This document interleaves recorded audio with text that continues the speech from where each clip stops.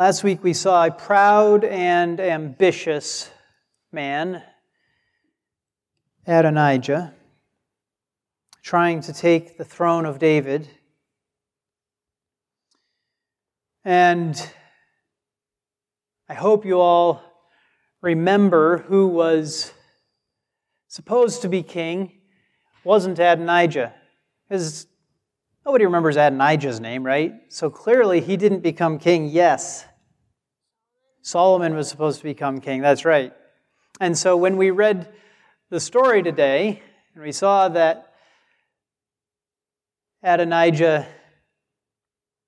was conspiring with many of David's faithful followers, it's supposed to make us go, wait, no! What about Solomon? Solomon is supposed to become king.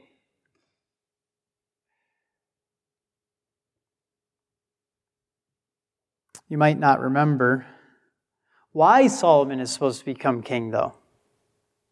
Why is Solomon supposed to become king? Do you kids know? Just because you read that that's who was king next, or is there some other reason? Yeah, Liam.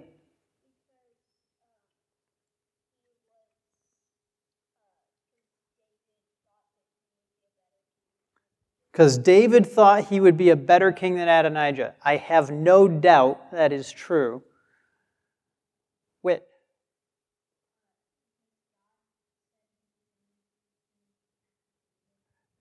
There you go. Those are the two reasons in a nutshell. Because David wanted him to be king and said he should be king, and because God said that he should be king. Which is a bigger deal?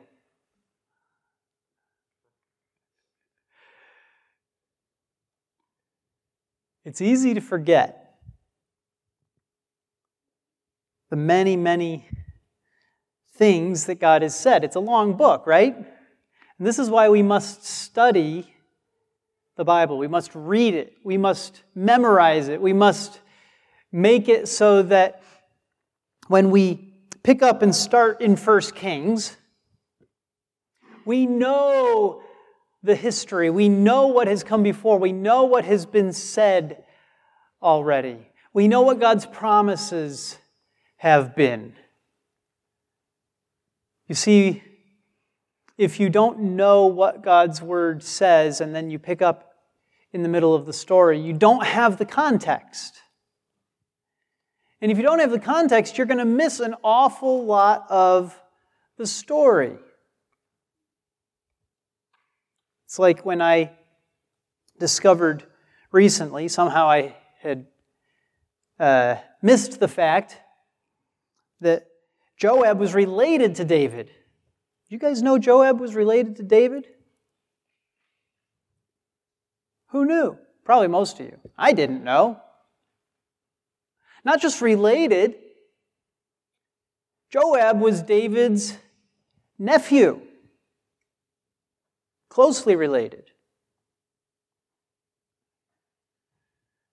So whenever you read about Joab and his brothers, see, part of my problem is that names go right by me. So it says regularly, the sons of Zeruiah. Yeah, it was like, that's supposed to mean something to us. But if you don't pay attention, you won't remember that Zeruiah was David's sister. So you got to be paying attention when you're reading God's Word so that you notice when His promises are fulfilled. That's the big thing. God keeps His promises, and His Word is full of prophecies. His Word is full of promises, things that He is going to accomplish. And if you're reading the Bible and it says that David became king, or it says that Solomon became king, and you don't remember that God had said David was going to become king, that God had said Solomon was going to become king, It means a lot less, doesn't it?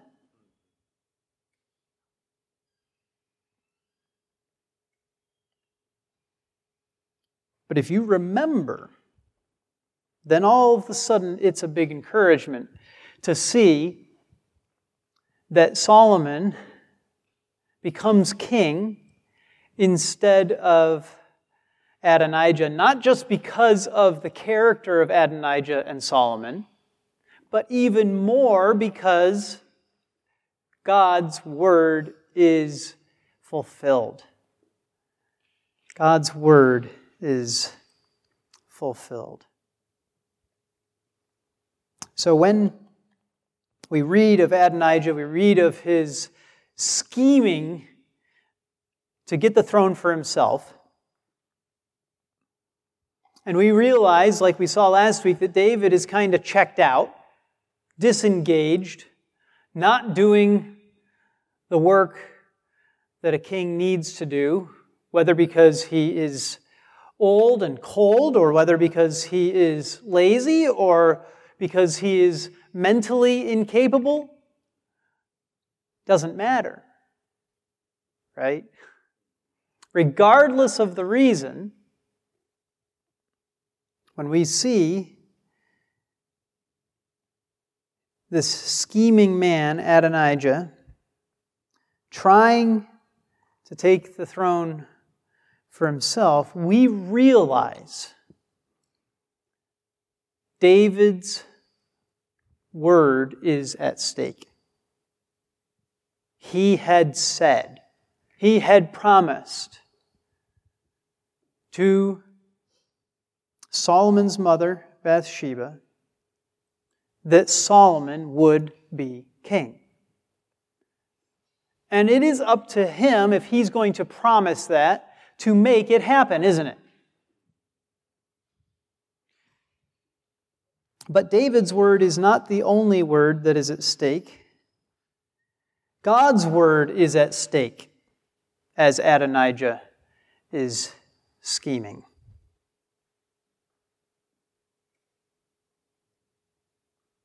I'm going to read 1 Chronicles 22, 9 through 13. God is speaking through his servant. He says, "Behold, a son will be born to you, who shall be a man of rest. And I will give him rest from all his enemies on every side. For his name shall be Solomon. And I will give peace and quiet to Israel in his days. He shall build a house for my name, and he shall be my son, and I will be his father. And I will establish the throne of his kingdom over Israel forever. Now, my son, the Lord be with you, that you may be successful, and build the house of the Lord your God, just as he has spoken concerning you. Only the Lord give you discretion and understanding, and give you charge over Israel, so that you may keep the law of the Lord your God. Then you will prosper, if you are careful to observe the statutes and the ordinances which the Lord commanded Moses concerning Israel. Be strong and courageous. Do not fear, nor be dismayed." 1 Chronicles fills in some of the context for us here. It's not till you read through a book a few times that you see all the ways that the author has woven things together, right? You read through in the order that we've got the books here, and you hit 1 Kings and 2 Kings, and then you hit 1 Chronicles, and you're like, oh, wait! There's a lot of overlap. There's some promises here that I wasn't aware of the first time you read it. Then you go back and you read 1 Kings, right? Again. And you find it makes more sense. You find you understand it better. You find you remember more. You know more of the context. It's a beautiful thing. So God has said Solomon will be king. It's so clear.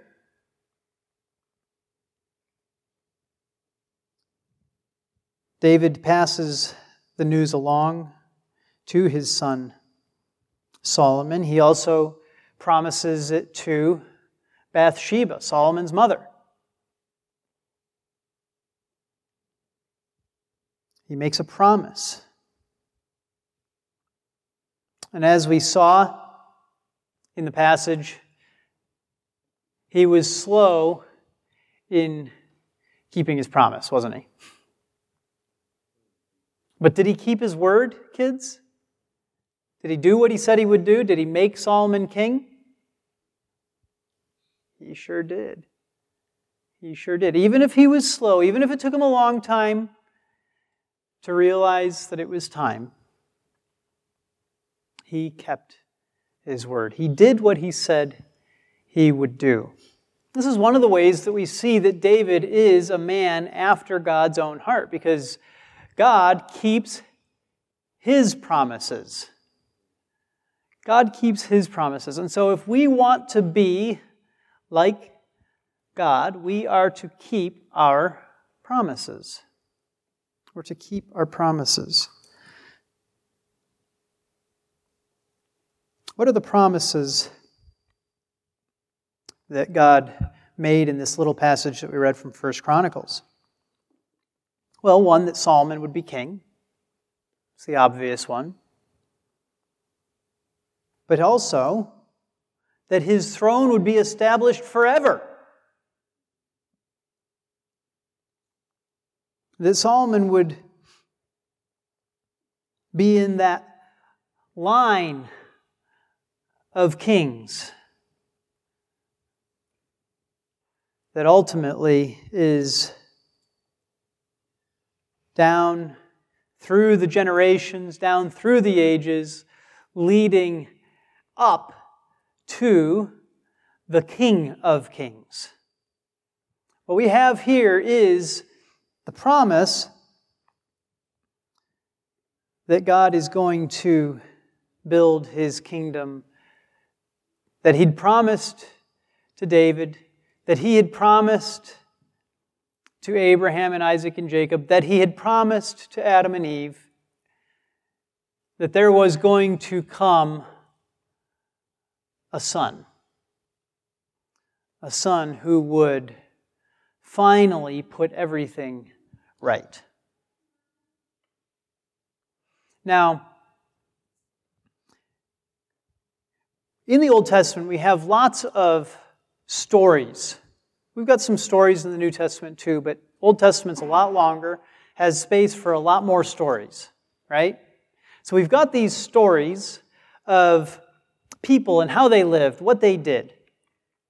And David, there's tons of stories about David. And David is good and bad, right? He's a man after God's own heart going for him. On the other hand, he has murder and adultery going against him. Kind of a mixed bag, right? Okay. What are we supposed to do with David? What are we supposed to do with Solomon? We just read these stories, and if we simply read them thinking, well, I like that guy. Oh, I don't like that guy. Well, this is an interesting story. Well, this is an exciting story. Well, this is a boring story. What's with all the details on this?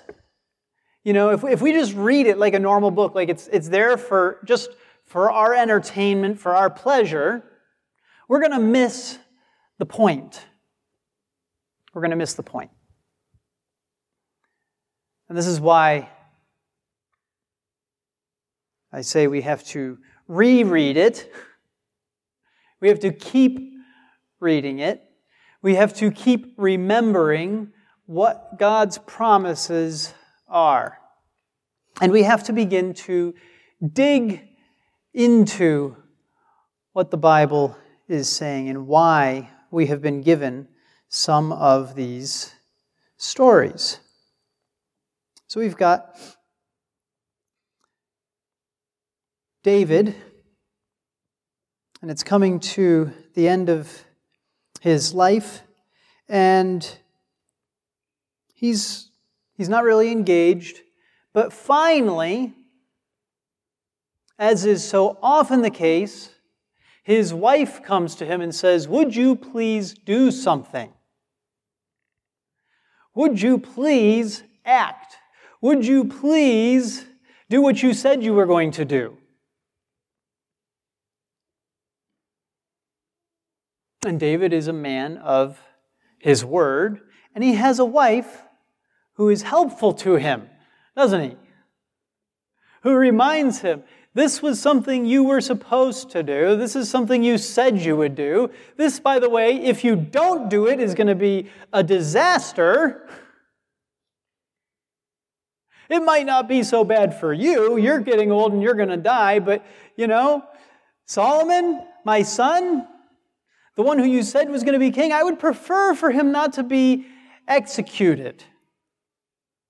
Myself as well, when it comes to it. Do you think you could do something, husband of mine?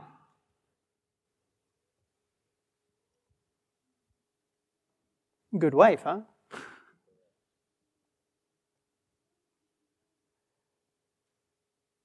And so David does what he promised. He keeps his word. He puts Solomon on the throne, but it's not at all a done deal. Even with what we read. The people are celebrating, but you've also got another celebration of another king going on at the same time, right? It takes David being decisive and taking action to keep his word, but it also takes God keeping his word.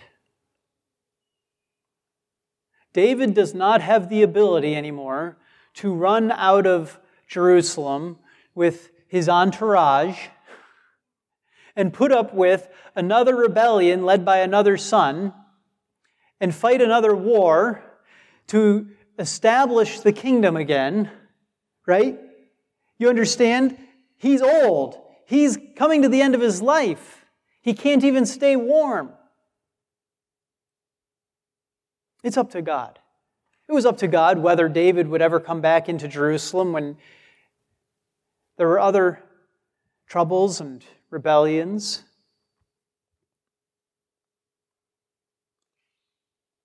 But what I want us to see is that just as David speaks to Solomon, saying, "You will prosper if you are careful to observe the statutes and the ordinances which the Lord commanded Moses concerning Israel." So, David has to do the work of seeking to be accomplishing God's will, being obedient to God's commands, and God works through that. God works through that. Ultimately, there are only a few people seeking to be obedient to God at this time. Got Nathan the prophet, got one of the two priests. You've got some of the best warriors, but not the commander of the army. None of the brothers, none of the king's sons. You don't have David at the start. You got Bathsheba. And that's it.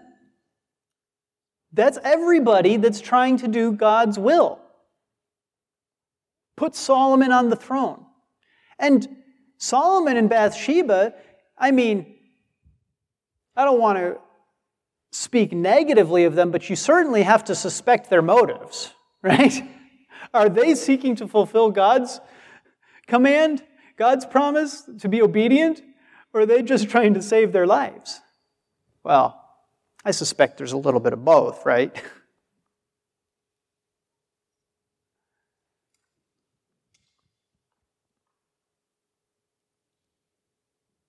Solomon will be king. His throne will be established forever. He will build a house for God's name. He will have peace. Solomon is a picture for us. Just like David is a picture for us, Solomon is a picture for us of that coming king. That after the fighting comes peace.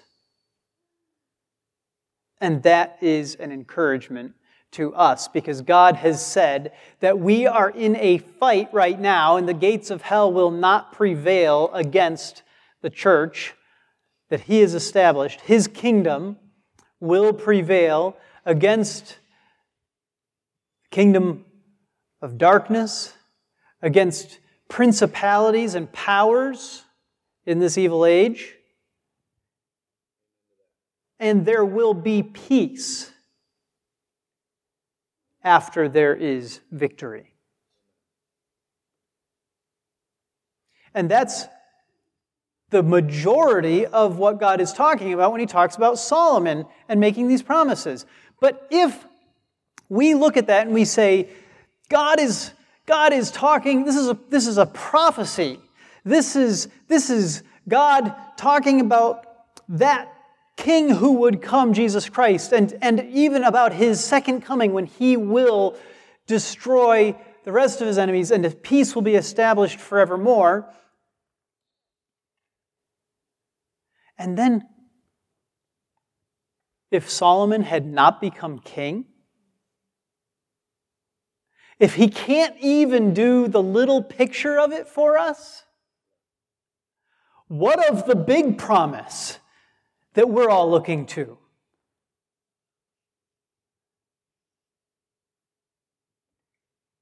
You see why this is so important, right? God is the one who tied Solomon as a picture to King Jesus. We're not the ones who tied them together. God decided, I am going to set up a kingdom on earth. I am going to point forward with that little kingdom to my great kingdom. I'm going to demonstrate my promises and the fulfillment of my will through this little kingdom. And so you look at David, and you look at Solomon, and you look at the possibility of David's line ending or going off in a wrong direction, and you realize, oh, God has to keep His promises. God has to keep His promises. If He doesn't keep these little promises in this book, if Solomon doesn't become king, you realize what that does. We can't trust God's word the moment Solomon doesn't become king. You're reading the story, it ought to at least be a decent story to you, right?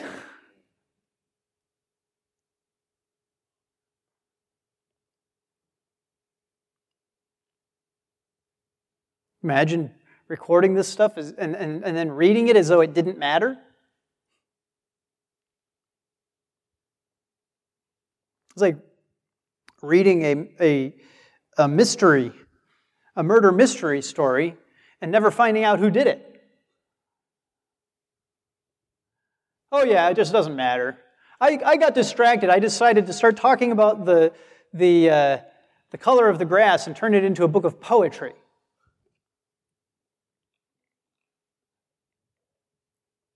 That's, I think, often how we read the book, God's book, the Bible, like,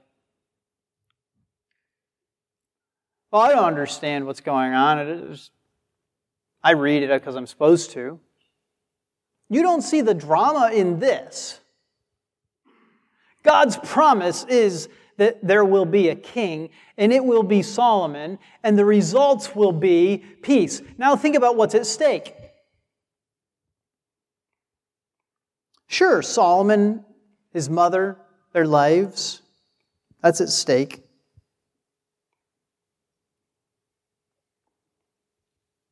Probably peace is at stake. But God's word is at stake. And so when you go back and you read the Old Testament and you read an example of God giving a promise and then keeping his promise against all odds, especially when that promise is so directly tied to Jesus Christ, the one who ultimately sits on David's throne, the one who ultimately brings peace. Surely it has to be encouraging to you, doesn't it? Can you really read 1 Kings and not be strengthened in your faith? You see what I'm saying? You read God's word and it ought to be powerful. It ought to be meaningful to you because it is filled with God's promises. It's filled with his fulfillment of his promises. It's filled with examples of like Solomon and Bathsheba whose lives are on the line, right? And we think, well, yeah, but it's not my life on the line. I'm worried about my job. I'm worried about my life. I'm worried about my kid's life. I'm worried about... Can you trust God or not? Let's read 1 Kings and find out. He keeps his word. He keeps his promises.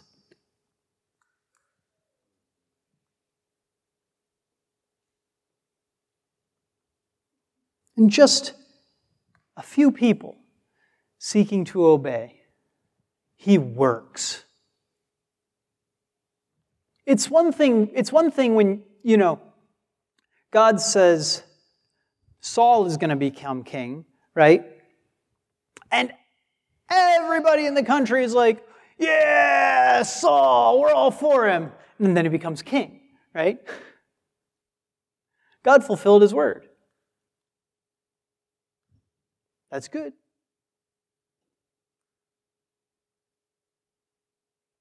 But what about when Solomon is close to dying? And there's practically nobody who wants him to become king that has any power or import.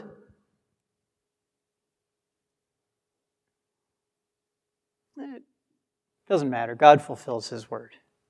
He fulfills his word through a few people seeking to be obedient. A few people who, as again David says to Solomon, be strong and courageous, do not fear nor be dismayed.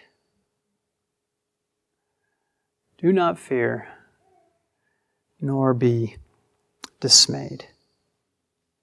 When God is keeping his promises, he specializes in, he delights in, he particularly chooses to do it so much of the time through the weak, the pathetic, those who are not important, those who don't have any resources. And that's what we get here. A few people who are careful to observe his word. And what happens? God accomplishes miraculous things through that. He accomplishes great things through that. Now, I'm going to end by telling you a little story, just to demonstrate the practical application that these kinds of things have for us. I read a biography of Emperor Haile Selassie. He was the Ethiopian emperor for decades. And as he came to the end of his life, he was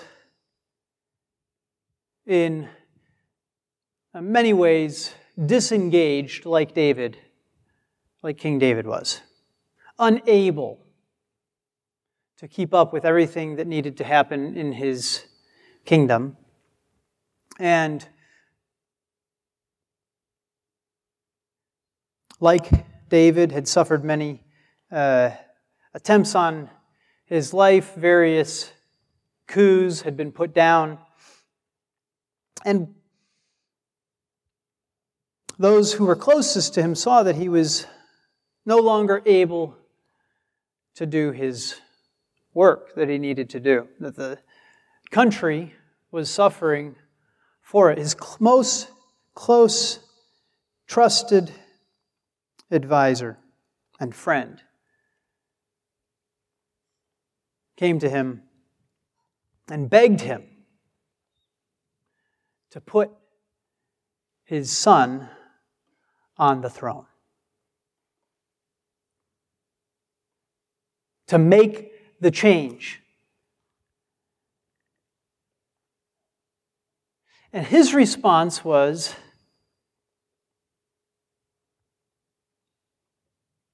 did David ever abdicate? No.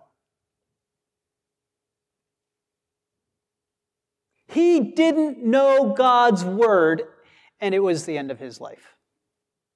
He was overthrown. He was assassinated. And the kingdom fell to communists. Many thousands died because he didn't know God's word. He didn't know that, in fact, yes, David did put his son on the throne while he was still alive.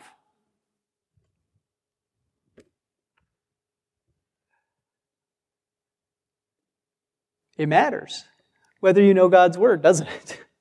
If you're going to use David as your example, if you're going to try to appeal to how he ruled and how he was a king, don't you think you better, know what he did at the end of his life and how Solomon became king afterwards?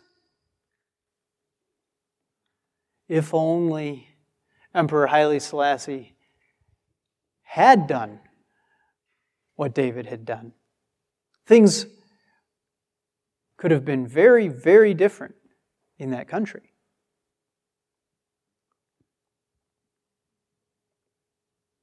So now,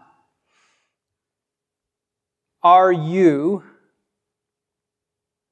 able to trust God to keep His word? Yes. Are you studying to know what His promises are and to learn how to follow Him from the men and women of faith who have gone before us? Are you keeping His commands, seeking that His will be done, regardless of how scary that seems? Because I guarantee you, there was a real temptation for David to just go ahead and let Adonijah be king. He's got all the approval he needs. He's got all the military power he needs. But does he have God's promise? No, Solomon has God's promise. Oh, makes a big difference, doesn't it? Okay, so now you look around at this world and you look and you see, here is where the power is. Here is where the might is. Here is where the success is. But is that where God's promise is? Are you willing to stand up against those who have power? Against those who have success on their side, against those who it's obvious to anyone in the world that they are going to succeed.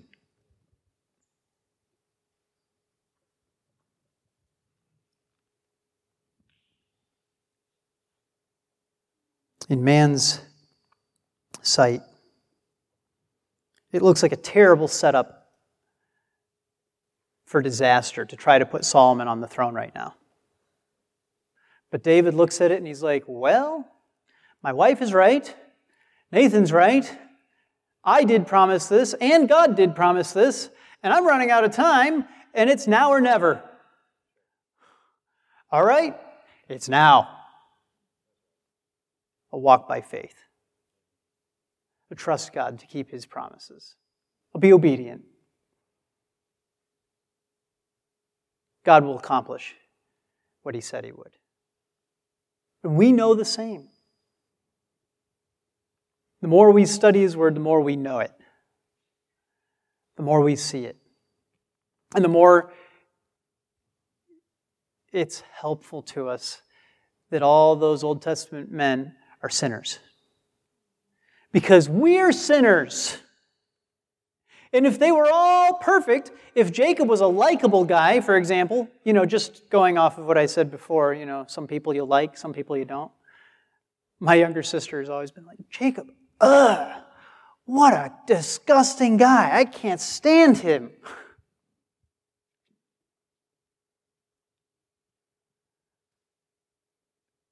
Well, yeah, he's a bit of a slime ball, isn't he? So is his father-in-law. Bit of a slime ball. Kind of like a used car dealer. You wouldn't want to be in a good, working closely together with somebody like that. Working relationship. Why does this matter? Because when you see that these men, David, Solomon, Jacob, you see that they're sinners, and you realize then Jacob wrestled with God and said, no, bless me. Then David, at the end of his life, when he had no power, nobody with him, except a few people, right? He goes, all right, trusting God and going ahead.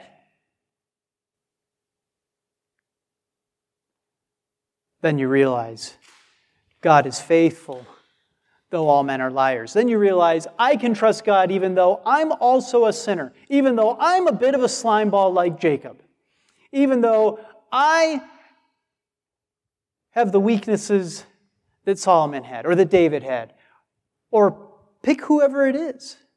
God was at work. God still accomplished His promises.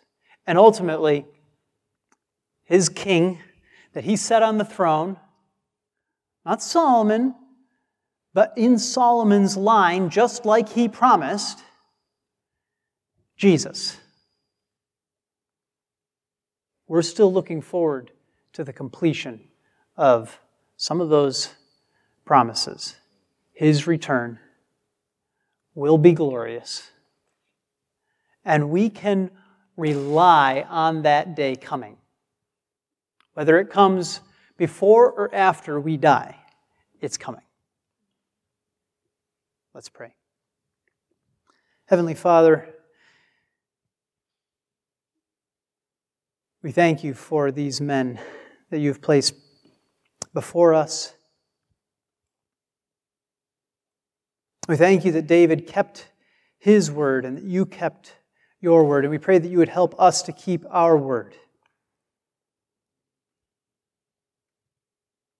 And Father, as we seek to be obedient to You, we pray that You would accomplish marvelous things.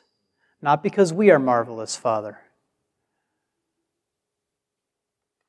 but because You have promised that the gates of hell will not prevail against Your church.